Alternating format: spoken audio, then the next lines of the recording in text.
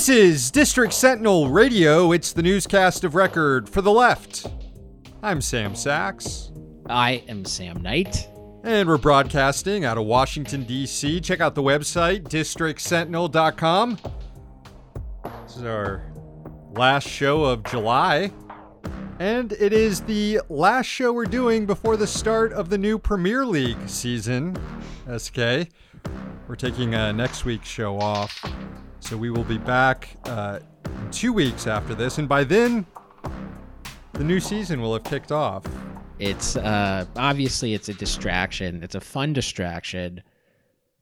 There is a trend, though, which in the game, which speaks to a broader global trend, and that is the Saudi Soccer League is paying stupid amounts of money to bring in players who are maybe not in their prime, but not too far past it. And all I can say is Sadio Mane, welcome to the multipolar world. I do. Who was it I saw on Twitter complaining that that the stars don't go to MLS? I think it was Nate Silver or something about how and there is a kernel of truth there in the sense that the US could have a pretty hefty public investment fund if it wanted to, and could be giving crazy amounts of money to Kylian Mbappe to come play. But instead we just let all that wealth be dispersed among various multinational corporations who hoard it and enrich their shareholders. And I'm not saying that we should have a public investment fund that spends money on Kylian Mbappe, but I think that would be better than what we currently have. Hey, I mean, Lionel Messi in the MLS is alone as big of a deal as 6 of those players combined. So I would not write off the MLS yet. And Nate Silver, I believe, also said that the MLS should basically combine with European leagues, and he called them franchises, which if he did that at a pub in England, he might get glassed for suggesting that and calling soccer football clubs franchises. So Nate Silver, go to England.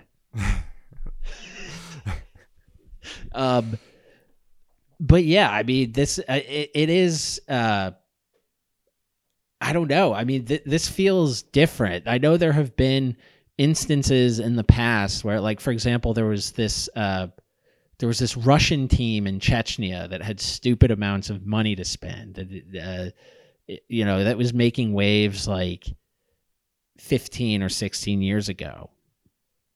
This feels a little different. Mohammed bin Salman started his reign as the guy who killed Jamal Khashoggi. Everyone knew that. And he has just turned on the money faucet to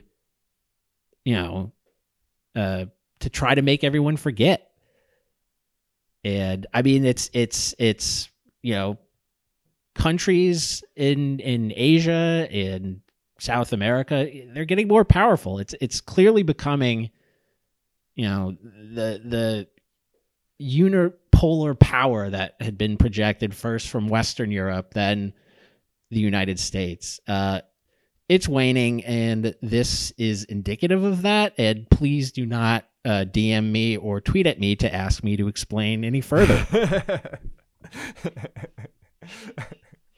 These soccer players, though, they do have to consider some quality of life issues to go play in an authoritarian state like Saudi Arabia that has some pretty backwards laws. And I'm not saying that London is a great place to live either, or the height of freedom, but compared to Saudi, it is. And you do see a lot of players who, to them, money is not an issue, like Lionel Messi, like Mbappe, being like, no, fuck that, I'm good, and going elsewhere. And I think in Messi's case especially, it was an issue of he didn't want to live in Saudi Arabia. He'd much rather live in Miami.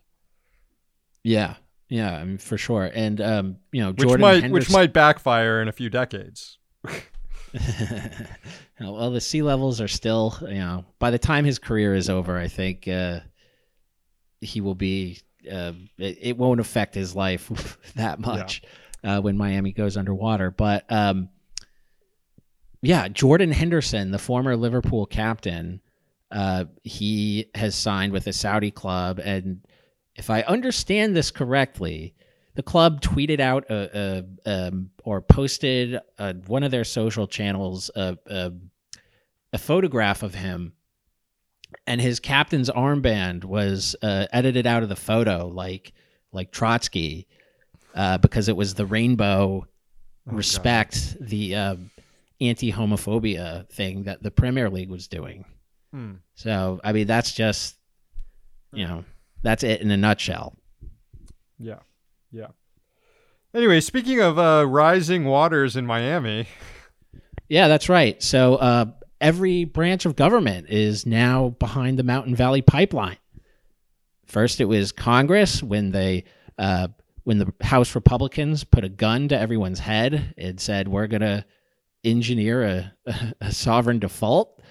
And then in the ensuing omnibus legislation, Congress inserted, at the behest of Joe Manchin, inserted language saying, we approve of the Mountain Valley Pipeline, get it done. We don't really care that the Fourth Circuit Court of Appeals is like saying hell no, pointing to a range of environmental laws. We need to get this done. And of course, then President Biden followed suit. He signed the debt ceiling bill into law. He was 100% behind it. And then again, in a court case involving Mountain Valley Pipeline, LLC, we talked about it last week, President Obama's Solicitor General, Don Verrilli, he's listed as the lead attorney representing Mountain Valley Pipeline, LLC. Just a reminder of how much hope and change Obama brought. And sure enough, Biden's Solicitor General also wrote a petition, filed a brief backing the project, saying, get it done. We want this done. So there's really little drama when the Supreme Court itself issued its ruling on Thursday, making it a trifecta. Sometimes in these rulings, in the so-called shadow docket, because there were no oral arguments, there were no, the case wasn't teased out. This was an emergency petition.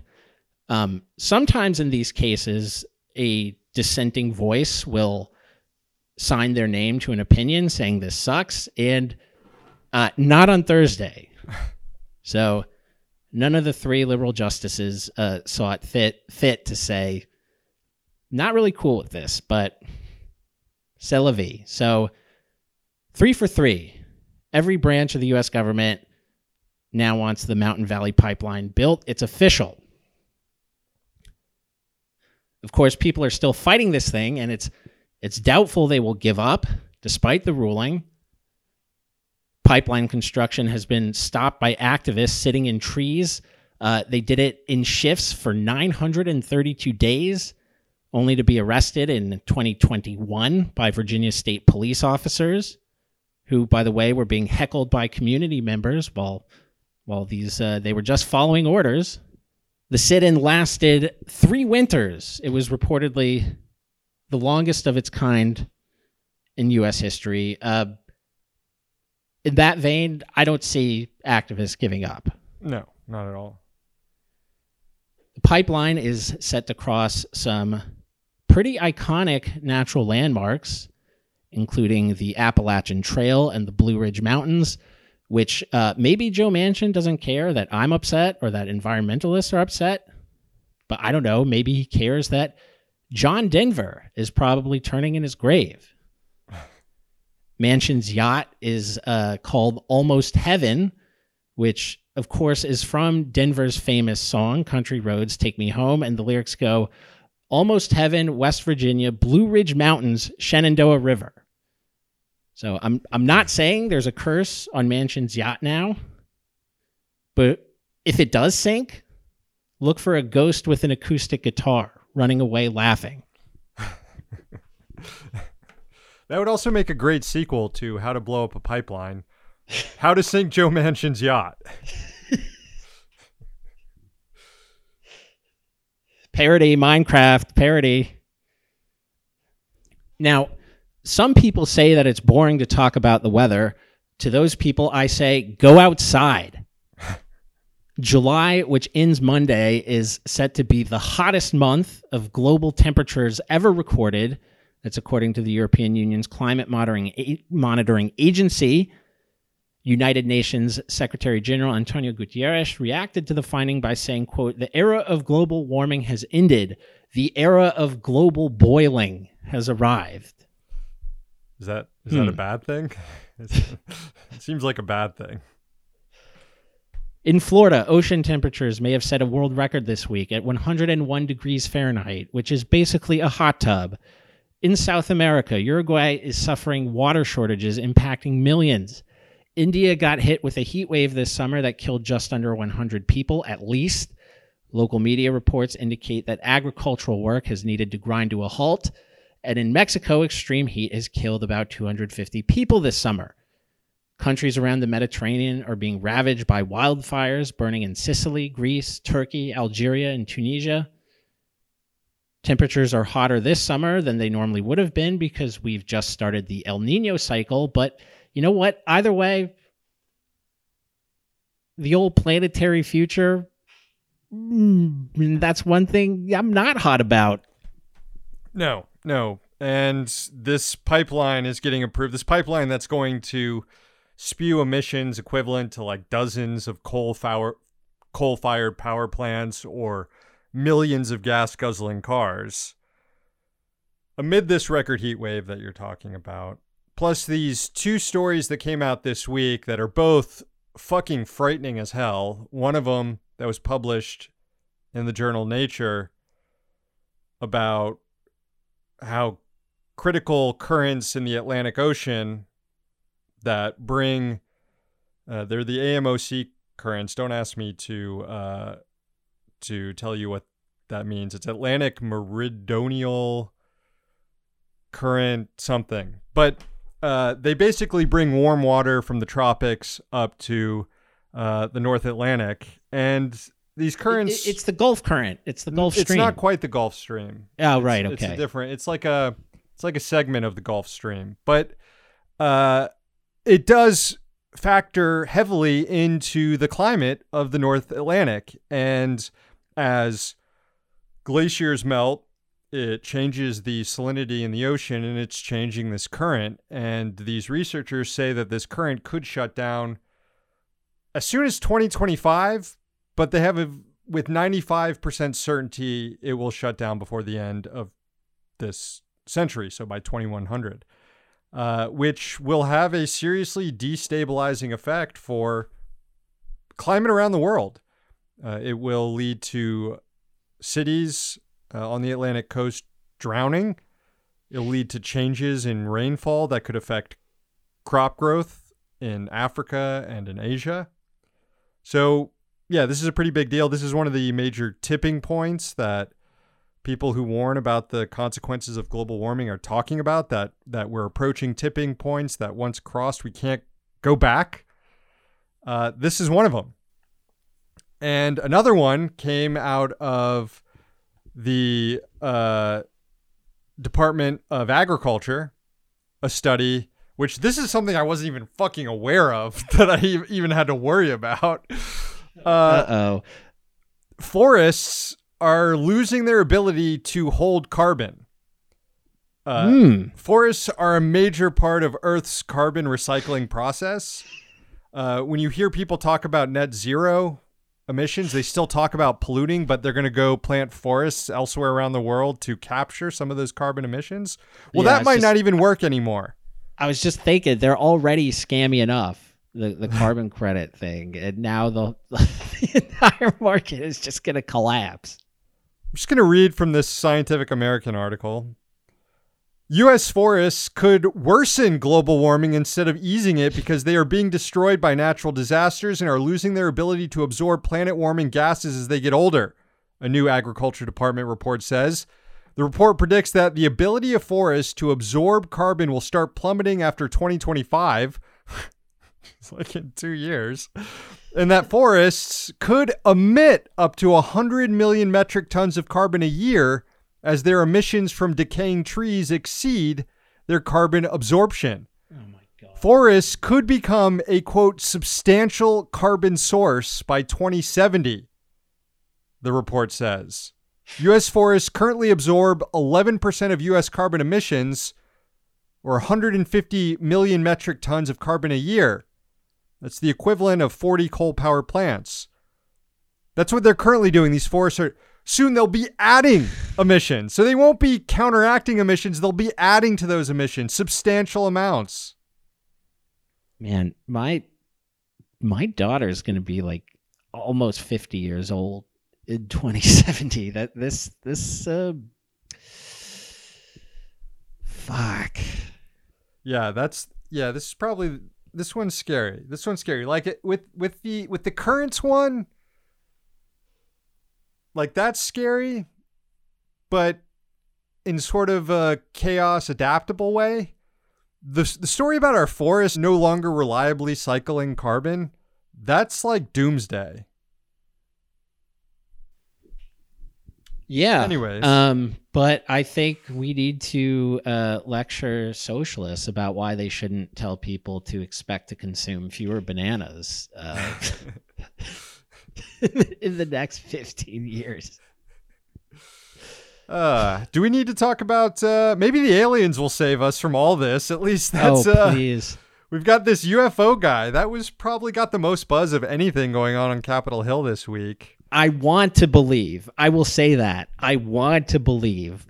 However, I don't. No. Well, yeah. No, I'm in the same position here. David Grush, this is the guy, former Pentagon intelligence official who spoke to reporters a few months ago about how he's interviewed people within these as part of his official government job. He interviewed people who are aware and have interacted with crafts of non-human origin, who talked about government programs dating back decades to reverse engineer technology from these crafts, that non-human biologics have been discovered in these crafts, that people have potentially been murdered by the government to keep these secret, that people have been injured by UFOs themselves. So lots of shocking stuff this guy has said to reporters. Well, he said a lot of it under oath in front of lawmakers this week.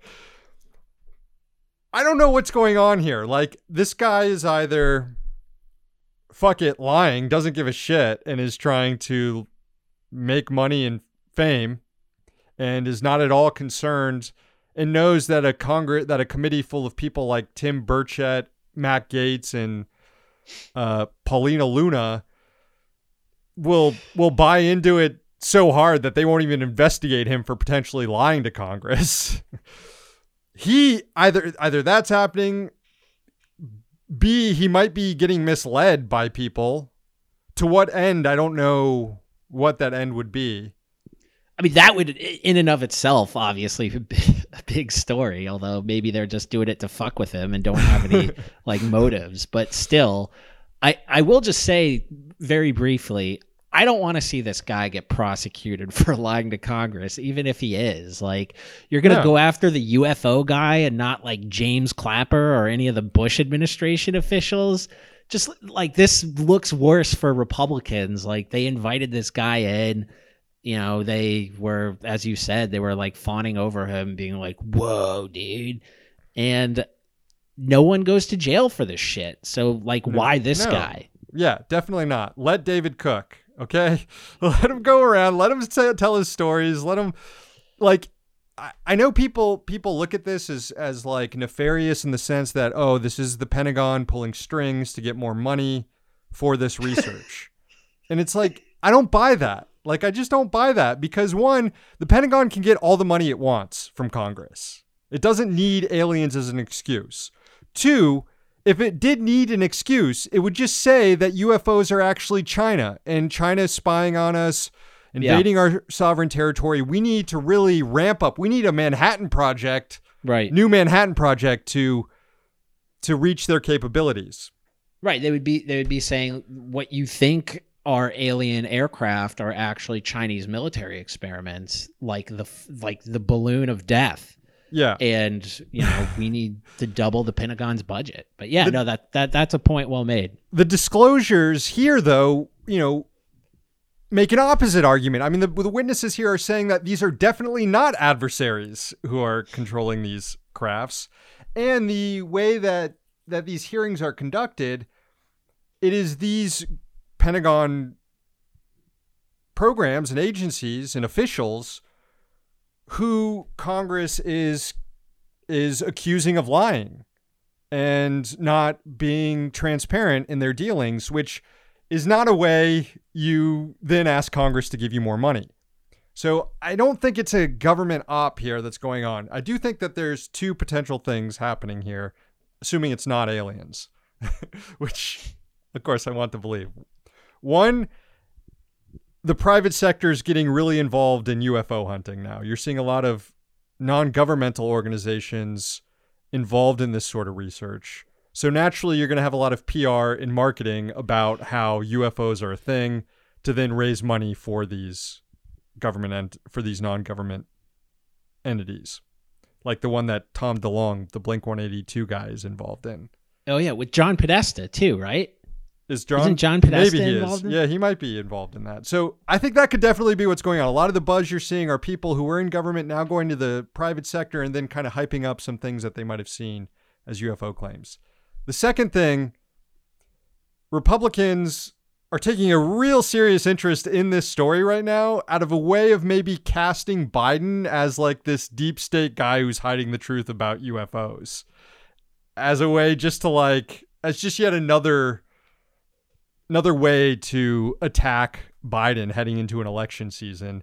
Get the cranks thinking that he's hiding the secrets of UFOs and that Republicans might be the ones who are going to disclose this stuff.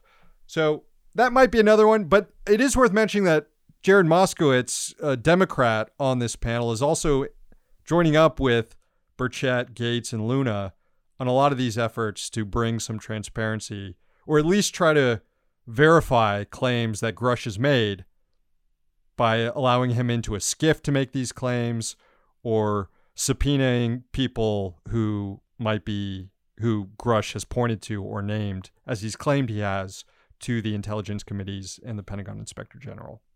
Some of the most interesting thing he claimed was that a way that these black ops programs that are reverse engineering UFOs are funded is that private contractors are overcharging the government for services that are on the books, and then that excess charge is actually then being funneled to these other programs that are not on the books that are then being run by these contractors. And Grush claimed he has all the names of the contractors and he's provided them to the intelligence committees and the Inspector General. So again, there are members of Congress who apparently have this information, so it should be verifiable, and any one of them can come forward and just say, yeah, checked it out. This guy's a crank. Or this guy didn't give us anything. He's lying. But so far, no one said anything. Definitely one to keep an eye on. And like you said, it should be pretty fucking open or shut. All right. One last story. Back to Earth. The cruel Earth. Almost 4 million people have lost their Medicaid insurance as a result of this great unwinding from the COVID public health emergency.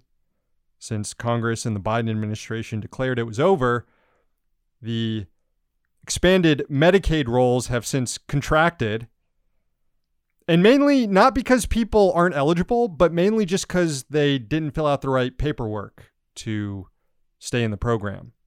This is from the Washington Post. Quote, the 3.8 million, the most thorough tally, is an undercount, reflecting only people who have lost coverage so far in 38 states that have voluntarily made public their data from this sorting process known as Medicaid unwinding. Basically, everybody was kicked off Medicaid and then had to reapply. So you have a lot of people who've never had to apply, at least haven't had to apply for years, suddenly not knowing they have to apply again. So at least 4 million. The number is probably significantly higher. And a lot of this pain is being done at a state level with conservative legislatures and governors taking an axe to these roles when they could be more careful. But the Biden administration does have some power to ensure that people aren't being kicked off the rolls for no good reason. And there are Democrats in Congress who are criticizing Biden for not being more assertive to stop governors from improperly disenrolling people. I mean, this is also one of those issues that he could do a lot to address just by literally addressing it. Like, yeah, if he gave a speech saying you might be getting kicked off your Medicaid, you need to re-enroll, I think that would, obviously it wouldn't reach everyone who's affected, but I think it would probably do a dent or two if he really stuck to that message. Yes, but as we'll get into later in the show, we are perhaps overestimating Biden's power to convince people with his oratory skills. All right, let's get to our file follies for this week. What do you got, SK? Wall Street lobbyists are set to swarm Washington like locusts, more than they already do, that is. On Thursday, major bank regulators unveiled one prong in their response to the spring mini-crisis sparked by Silicon Valley Bank's collapse. They asked for comment on a proposal to tighten the screws on the largest banks in the country. Here's how it was described by the Federal Deposit Insurance Corporation, quote, following the banking turmoil in March 2023, the proposal seeks to further strengthen the banking system by applying a broader set of capital requirements to more large banks. The proposal would generally apply to banks with $100 billion or more in total assets. Community banks would not be impacted. One fact that brought forth this regulatory push is the fact that Silicon Valley Bank was using bogus risk models, which was something the Federal Reserve knew in November, a solid 4 months before the implosion. From the Federal Register filing, quote, the revisions set forth in the proposal would improve the calculation of risk-based capital requirements to better reflect the risks of these banking organizations. Now, it kind of sounds like regulators have been going about their business for years with inaccurate data. I mean, I'm not trying to sound like Chicken Little here, but I get bad vibes from this, especially when considering another action taken by the FDIC this week. The regulator sent out letters to every bank that it insures, basically saying, you're not telling the truth about how many uninsured deposits you have. Now, this is no small thing. If you recall, Silicon Valley Bank collapsed because almost 95% of its deposits were too large to qualify for FDIC insurance.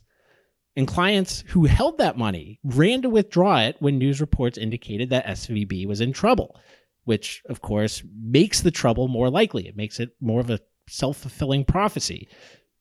So the FDIC effectively said this week, banks are just straight up lying or otherwise just fudging their numbers or reporting inaccurate numbers to make it seem like they're not vulnerable to the same problems that brought one of the largest banks in the country to its knees. Now, it's not just a matter of appearances either, right? I mean, Silicon Valley Bank as well, it was an outlier in terms of it had 95% of its deposits were greater than the insurance threshold. That was way above the industry average. But it's not just to make it seem like they're doing better than they are.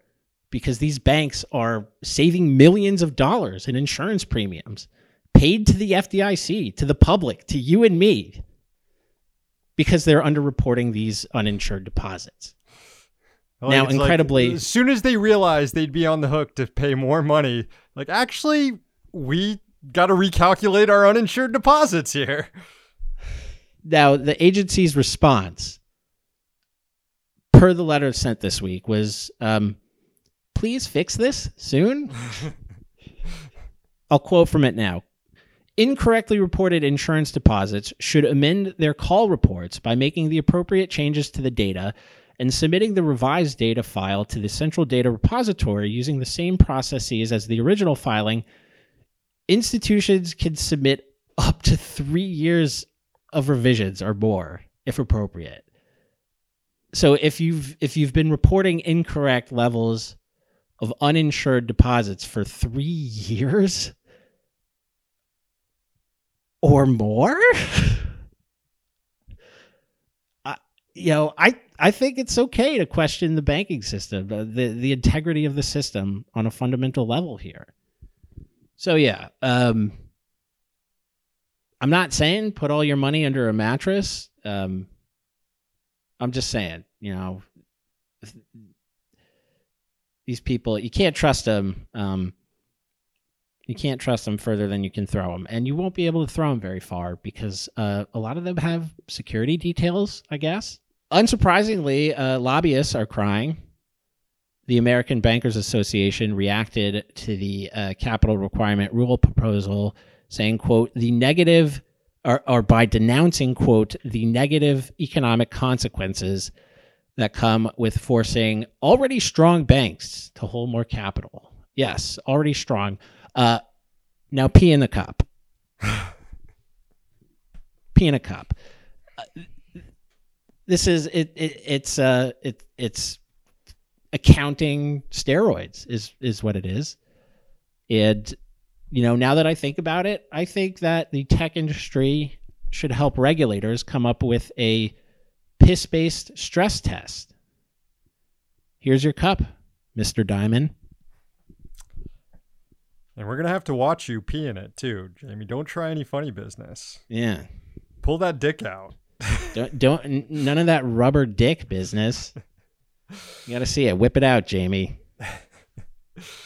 All right. Thank you for that, SK. As always, you can DM us, email us, whatever, if you have any FOIA requests or any interesting files you come across.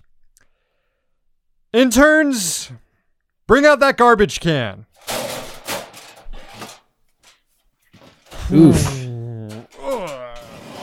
Ugh.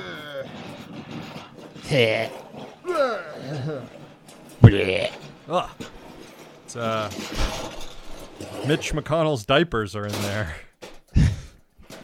I was thinking of going with colostomy bag, but I guess that's Steve Scalise, huh? Speaking of a rubber dick. Garbage candidate number 1. It's Elon Musk, of course. Groundhog Day, garbage candidacy. This pretty wild story in Reuters. Just Musk committing mass fraud as usual. Reportedly, Tesla rigged the dashboard readouts on its electric cars to show that the car had far more mileage projections than it actually had, so that people would feel good. The problem is, when people realized that they didn't actually have as much mileage as the dashboard initially told them they did, they ended up into some pretty shitty situations. So they ended up complaining to the company about the fraudulent reading on their dashboards.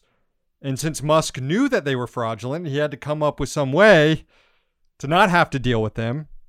So basically what Musk did is he created this team that would handle all requests from people to have their cars brought in to check if their gauges were correct.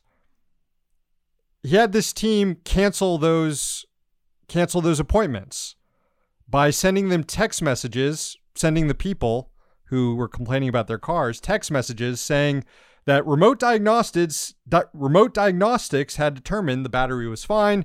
We are going to cancel your visit. The Austin Texas-based electric car maker, quote, deployed the team because its service centers were inundated with appointments from owners who had expected better performance based on the company's advertised estimates and the projections displayed by the in-dash range meters of the cars themselves.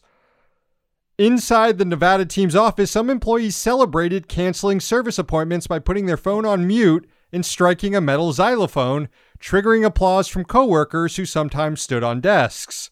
Jesus Christ. The team often closed hundreds of cases a week, and staffers were tracked on their average number of diverted appointments per day. Managers told the employees they were saving Tesla about $1,000 for every canceled appointment.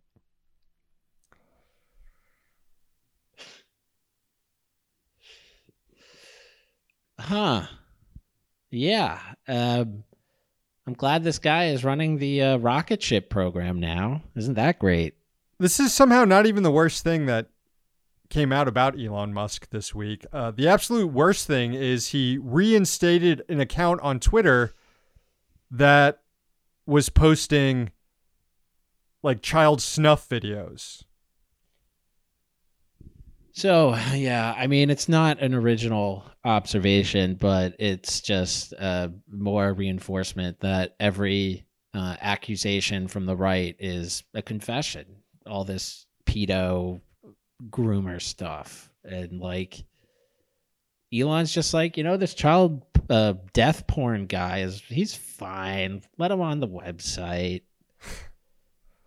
And before anybody tries to defend the child death porn guy by saying, oh, he was just posting it to raise awareness or something like that against this, he burned his like branded watermark into the picture so that as it gets spread around, people will know where it came from. And Musk reinstated this guy's account. Wow. All right. Garbage candidate number 2. The American gerontocracy. What a week. What a week it's been for our leaders. Do you know what happened to Mitch McConnell? Like, do you have any guess on what happened there? Because it really looked like he had a mini stroke. Maybe he was just having a sex fantasy. Or he was trying to hold back a shart. Or he fell asleep while standing up and his eyes were still open and he suffered from one of those sleep demons. That could be it. Then we also had Dianne Feinstein, who was in a committee session during a roll call vote, and when she heard her name called, she had no idea what to do and just started giving a speech. She had to have a staffer tap her on the shoulder saying, no, just vote aye. Just say aye. Say aye. And she kept talking. He had to say it a couple times. Yeah, I mean, the Pelosi's were about to pull out the I can't even make that joke. It's really hard to watch. It really is. And then you had the president himself last week meeting with the Israeli president and nearly falling asleep and mumbling incoherently during segments of the conversation. Well, hey, at least he picked the right president to do that in front of. And then he probably woke up and gave him like a few $1 billion and some weapons. Yeah. The Republic is in safe hands, though, as everyone can see. Garbage candidate number 3, it's PragerU. This is the online right-wing propaganda outlet, which is now going to be featured in Florida public school curriculum. PragerU has been deemed an official education vendor by the state. At least this is what PragerU is claiming. So now teachers can incorporate propaganda videos into their lesson plans. Kids can learn about things like why colonialism was good, how slavery was beneficial to slaves, and of course the virtues of supply-side economics, and why Reagan was right about everything. Yeah, man. At least Florida will be the first to sink. I don't know. That's boo. Boo, boo. In a related story, garbage candidate number 4, it's the New York Times, which invited right-wing disinformation agent Chris Rufo on to write an op-ed about how DEI is destroying public education. For those who don't know, Rufo is basically the inventor of the critical race theory hysteria on the right. And there's people who defend this saying, oh, well, Rufo is a prominent guy. We need to hear what he's saying. We need to know, people need to know what he's saying. No, they don't. He's a fucking Nazi. It's incoherent what he's saying. Reminds me of like that quote from Sartre about debating fascists. Like, they're not trying to debate you. They're trying to trigger you. There's no consistency or coherence in their arguments. They don't care about that. They care about shocking people. They care about an eliminationist agenda. That's it. Yeah, I mean, what he says is newsworthy is like, it's so vacuous these days because like he has a Twitter account, it's not like, and I'm not saying that argument would have been more valid back in, the 20s or 30s when social media didn't exist, but I'm just saying it's especially stupid. Yeah, and this dipshit was also on Ryan Grimm's show too. Oh, great. And there's this obsession with debating these guys. Like, oh, we need to bring them on and show how we can deconstruct their arguments. No, you can just deconstruct their arguments if you care so much. Like, you can say, fucking Rufo said this is why he's a dipshit Nazi. You don't need to have him on where you engage in these pleasantries. Be like, oh, this guy is actually, he's a good writer. He's a very good writer. That's what Grimm was telling him. Yeah. If he's a good writer, he might be a good speaker, if you catch my drift. Very good orator who knows how to get things done. Like, say, for example, if the trains are running behind schedule. Got it. Garbage candidate number 5, Pfizer. In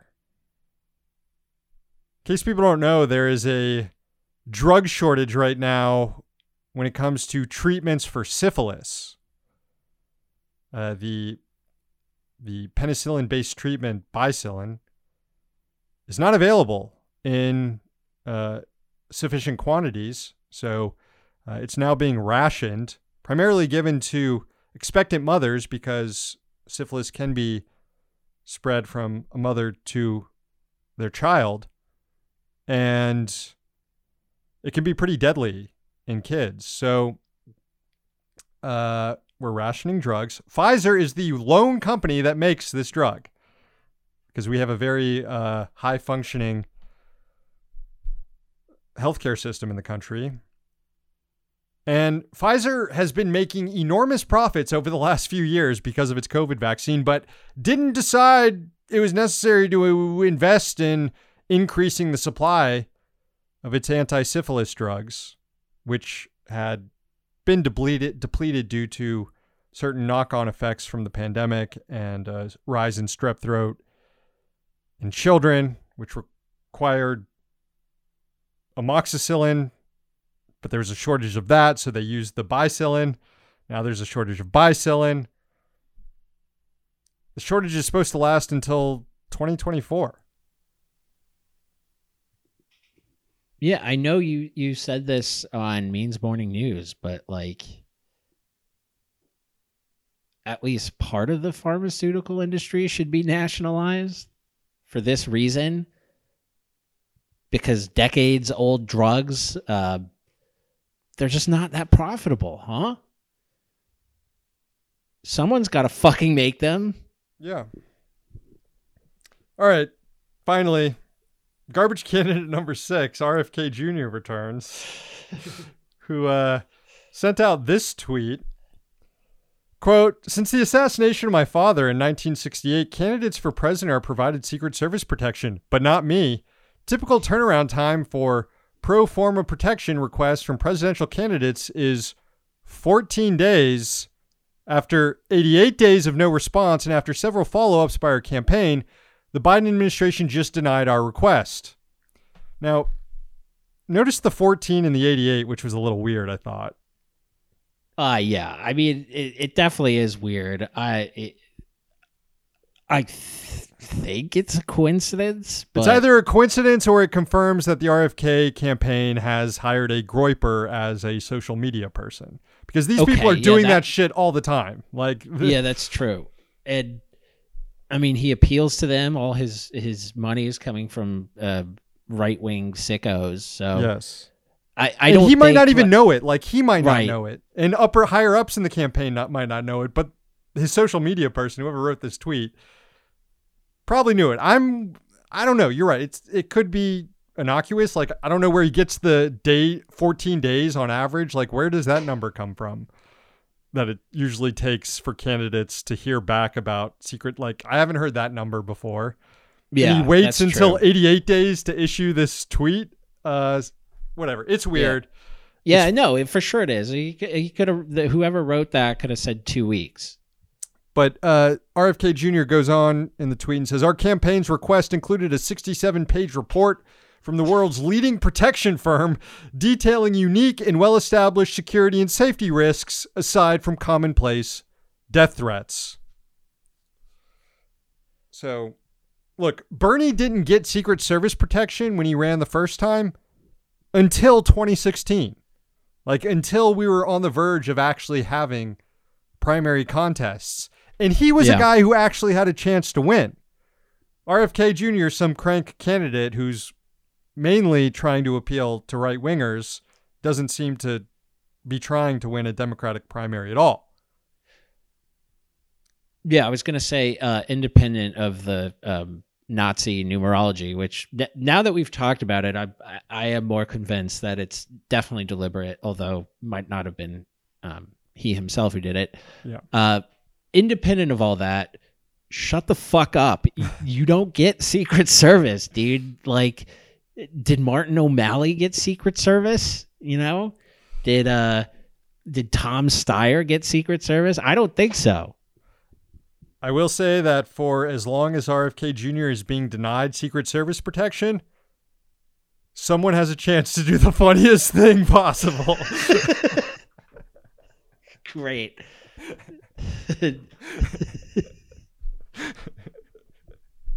All right. Who's all right? Yeah, I just googled Tom Steyer Secret Service. Doesn't look like he got any. Just had to double check there. No. All right, garbage canning time. Who? I think let's mix it up. Someone we haven't thrown in yet. Maybe like PragerU or the New York Times. I mean, I'm sure we've thrown in the New York Times before. Elon Musk is the worst, but we've thrown him in a dozen times before. Yeah, let's throw PragerU in. PragerU, you are going in the garbage can. Right in Dianne Feinstein's diaper. That is the show. Thanks for listening. Thanks for your support. No show next week. We'll be back in 2 weeks. We're here in DC, so you don't have to be.